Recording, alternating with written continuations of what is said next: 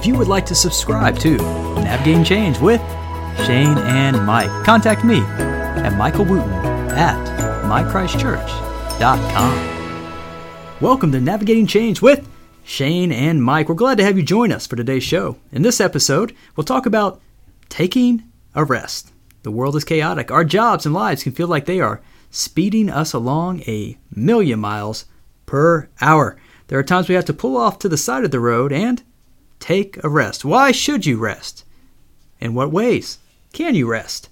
Shane and I are going to talk about that today. Let me bring in Shane. Shane, what do you think about the cadence of my voice today? It's fantastic, Mike. Yeah. I feel like when you start talking like that, I just feel like the game is on. You watch out. It is on. We are at it. You know, speaking of taking a rest, we kind of took a rest from recording Navigating Change. And now we've kind of kicked it back up. Would you say the response to us kicking up has been overwhelming, underwhelming, or just whelming? I think, I haven't gotten any emails. I haven't got any mail or feedback of any kind. I guess I'm not making myself available enough for That's it. You probably don't get out much. It's probably there. It's just missing it's there. You. Yeah, I'm kind of living the life where I'm like Elvis, where you're always kind of. That didn't end well, but it didn't. I saw a video of Elvis. Because the new movie came out recently. So I've seen a lot of the clips of him when he's young and good looking. He didn't look great at the end, Shane. He looked like he was suffering a little bit there. I had lunch today. With Elvis? With Larry Weber. Okay. A lot of people say Larry reminds them of Elvis. Yes. But anyway, Larry actually saw one of Elvis's very last concerts. It was in South Dakota. And Larry actually saw him. I mean, he was very, very toward the end. And he said Elvis didn't look real good. Yeah. But he said Elvis could still sing. And he said it was still a very, very good concert. But isn't that weird? We were just talking about that at lunch today. And here I am talking about it. Wow. Have you seen any artist like that, like Elvis type caliber, the Beatles? Or have you seen anyone like that where you're just like once in a lifetime type of concert opportunity? Probably the most iconic person that I really enjoyed. I saw George Strait. Okay. The country. And you got to remember, when I lived in Georgia in the late 80s and early 90s, I mean, George Strait owned the airways. I mean, he could gargle record it and it would be a number one. Yeah. And so it was really cool to go to a concert. So I'm in St. Louis. But, first of all, he's just so huge in his field. The other thing was, he just doesn't put out a lot of energy, man. He just played his guitar and he sang. Does he lean back a little bit? Yeah, just a little bit. But I mean, he was just pretty straight up, played his guitar and sang. But there was one point at which he was doing "Cowboy Rides Away," which is kind of where he ends his stuff. Yeah. And Mike, you remember how Elvis used to gyrate and stuff? Everybody go crazy, and do all the crazy leg stuff. George Strait reached out and touched the end of his hat, and people went berserk. Oh, true. I mean, he stopped playing and just touched the end of his hat like he was going to tip his hat to everybody, and people went berserk. Why? Because it was so much out of character. I mean, it was out there. He's alive! Exactly. No one had seen any kind of indication that kind of energy was going to be unleashed. Speaking of hat, you were wearing a cowboy hat, I assume. I was not. What? You own a cowboy hat. I do own a cowboy hat, but I don't ever wear it. Come on a Sunday? Never. Just before you go to the pulpit, you put it down. No, it doesn't really happen, because then you'd have like a red ring on your forehead, right? That's true. Yeah. I owned a cowboy hat as a kid. And I went to a Garth Brooks concert. Did you wear the cowboy hat? I did. 1994. Nice. I wore that. I think it had a little red ribbon, a black cowboy hat, little red ribbon around it. I also was given a rope, like for a lasso, a legit one from my grandparents who sat in my closet my entire childhood. And a rope like that, you have to work it. Mm-hmm. And so really when you grab a hold of it, it is hard and tough to maneuver, but I never used it, so it just stayed in the closet. So I was like Toby Keith. I didn't want to. I wish I were a cowboy. Yeah, you should have been a cowboy. Yeah. Well, I noticed in the last show that you quoted Garth Brooks, and that threw me off a little because I guess I don't know, but I never really associated you with somebody who listened to a lot of Garth Brooks. Oh my gosh, I love Garth Brooks. I just listened to some of his songs just the other night on Amazon Music. He's not on Apple Music. Okay. He's only on Amazon Music. He's got some kind of deal with them. So if you search Apple Music, you can't find any Garth Brooks songs. Well, there you go. There you go. Okay. I've never really searched. Are we doing a podcast Brooks still? What's that? Are we still doing a podcast right now? Isn't this lunch? Okay. All right. So Shane, at lunch you slow down. You do slow down. And you take a rest. And that's what we're going to talk about today. You recently went on a vacation, right? A month-long vacation. And now, Shane, why do we rest? What's the importance of rest? And maybe even what do you think are some healthy things to do while you're resting? One of the things I think people forget is that there is strong theological underpinning for rest. God created the world in 6 days. And on the seventh day, he rested. Rest is actually theological. Rest is a regular part of the worship life of a Christian person. And so I think when we fail to rest, Mike, in some ways, it's like failing to have devotions. It's like failing to witness. It's like failing to give. I think rest is an important part of the rhythm of Christian living. And the verse I just love that just hits me over and over is just be still and know that I'm God. And you can't be still at a full sprint. And sometimes you just got to slow down. And I think everything in our culture really works against that.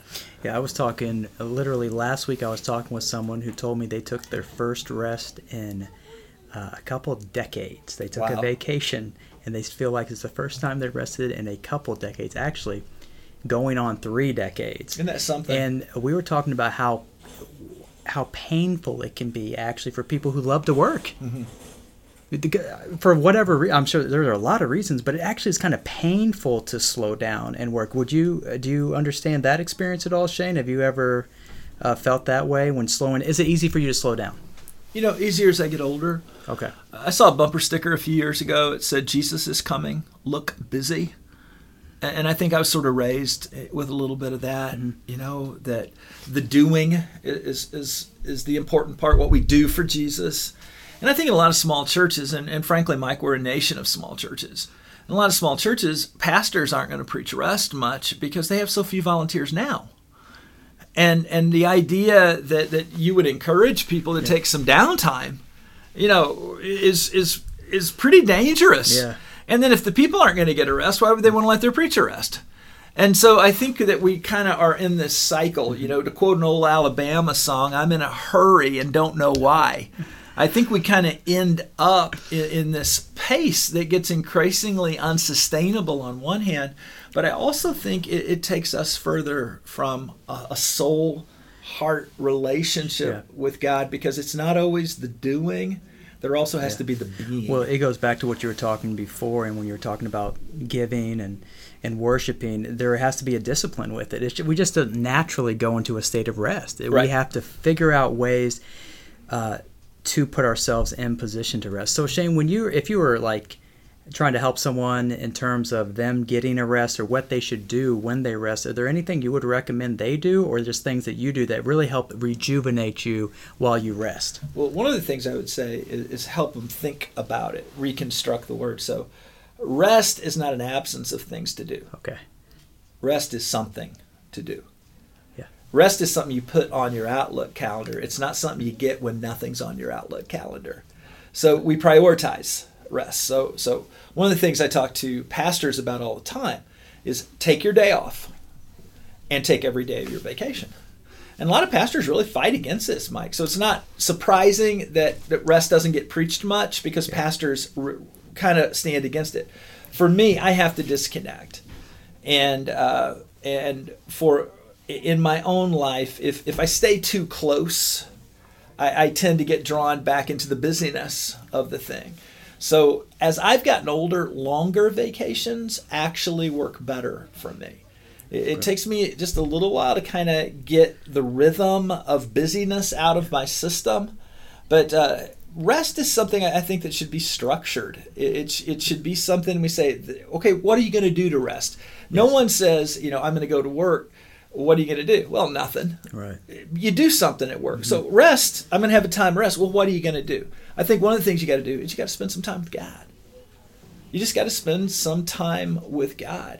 Another thing I think you got to do is put yourself wherever it is that you best experience God. I'd go there more often. I'm so blessed, Mike, because probably my favorite spot on the earth is the upper porch off of my cabin that overlooks a ridge that goes into a drainage basin for a creek. And I think about this all the time. Every morning at 6 o'clock, Melissa and I have coffee. And my favorite place in the world is outside my own door. And yet, if you don't discipline yourself, you won't even sit there because you'll always be too busy. So I think a part of it for me is spending time with God. It's putting ourselves in a place where we can experience God. And it's also just an opportunity to filter the noise out of our lives. Another, I think, important aspect to think about here is working our minds. Even on vacation, we have to work our minds, or when we take a rest, work our minds. I find that it's not work stuff, that I'm trying not to do work stuff as much as possible to work my mind, but I will read. If there's another side project I will do that. But I need to do something that actually is engaging me a bit intellectually in those times. Yeah, and this is weird, but for me, I do better with physical labor. And maybe it's because that what I do is such an intellectual endeavor anyway. Yeah, right. But, for example, we took a month off. If you had to kind of divvy it up, I spent a week in the mountains with our kids and grandkids. We spent a week on the lake with our best friends. And then we spent 2 weeks at home, and I decided to reseal and restain my cabin. So this is probably a $6,000-$7,000 labor job. Probably takes 80 hours. It's pretty hard work, but I just decided to do it myself. I'm still not done. But part of resting for me was just getting out there every day and doing this. Just doing the work by myself, alone with my thoughts, alone with God. And that was something really good for me. And while I did all that, I wrote a manuscript to a book that is going to be coming up. So rest, I don't think necessarily means you're not busy. Yeah. It just means you're doing stuff that rejuvenates you instead of what you have to do. That's right. And what you have, and you're resting from what you normally do. That's right. Right? Doing nothing stressful to me, Mike. I tend to walk around my house, and Melissa will say to me, she'll say, you need something to do, and you need to leave. But having nothing to do stresses me. I know for you, and I do some physical activity, but you don't do a lot of hiking on these vacations in the past too. But that's again to the body. You got to move your body. This isn't about laying down on the couch or something, eating potato chips and watching TV. That's right. You got to move your body around because when you get back, you want to be ready to engage whatever it is that you do. That's right. And for me, doing something other than what you do that you really enjoy doing. We live in a cabin in the middle of the woods, and in my forest floor, the trees fall all the time in woods. People in town have no idea how often trees fall. They fall constantly. They're always dropping stuff. And so every fall, when the vegetation kind of dries up a little bit, there's not poison ivy everywhere, you just grab a couple chainsaws, you wade down into it, you saw the trees up, you stack firewood. I find that stuff to be really, really restful. So I don't know that rest looks the same for everybody. Sure. If I was a lumberjack, I wouldn't think that was rest. Oh, you wouldn't want to do that. No, it'd be work. Yeah. But I think rest looks different for everybody. Yeah. So you have to kind of know what your rest is. But putting yourself, my definition of rest is putting yourself in a position for your optimal connection with God.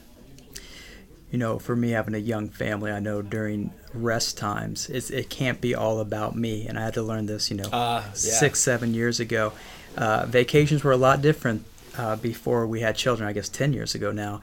You could really focus on me, and I just had to think about my spouse. Now a portion of every vacation goes towards spending time with my kids and putting up with them, Shane. Right. That's how I put it. Well, it's not just a portion either, is it? I mean, it is the majority of what you're doing. That's absolutely right. Yeah, I've always said, marriage is the antidote to selfishness, and having a family is the antidote to marriage. Because if you think marriage involves sacrifice, have kids. Because the one thing that always seems to get pushed out when we were raising kids was what I wanted to do. I mean, that always came last. Yeah. And now that we're empty nesters, I hate to say it, but I do what I want to do the vast majority of the time. But when I was at your stage in life, finding time for myself was really, really hard to do, Mike. And just being able to rest and to breathe. I do think the last few years, when I had a vacation, I was working on a little bit of schoolwork. I found that the only time I could carve out for myself that I could justify was schoolwork time. Or maybe a little bit of work on work, and it's because that family time can be so draining. And now I don't have anything else to do but to spend time with my family. In fact, Shane, we're getting a puppy next week. A puppy? Yeah, a golden doodle.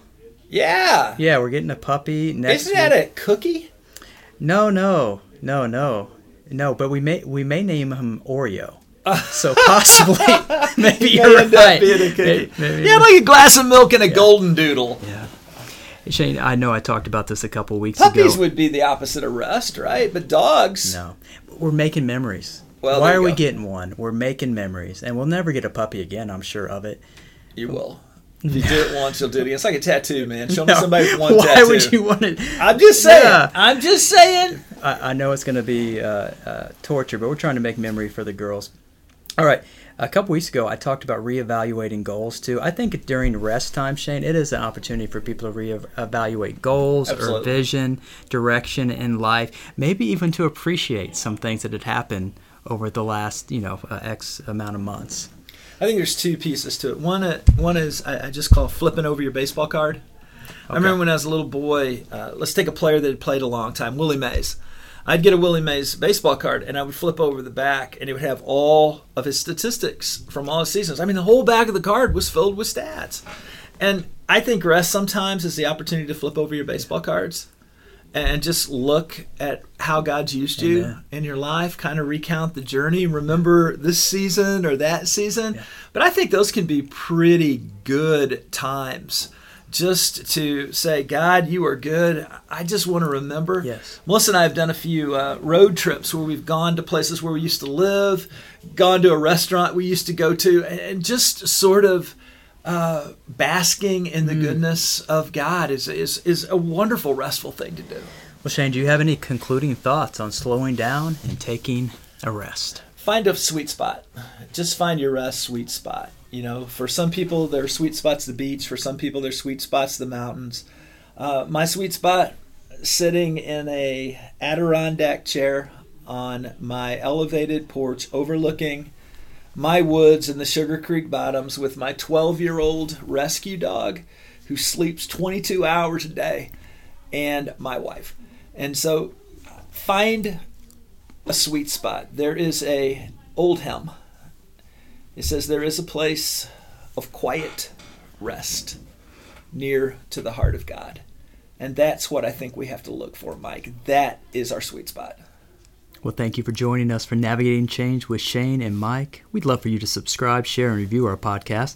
If you'd like to hear more from Shane and I, go to Facebook or visit our websites at revshanebishop.com or revmikewu.com. We'll talk with you next time. And make sure that you keep the change.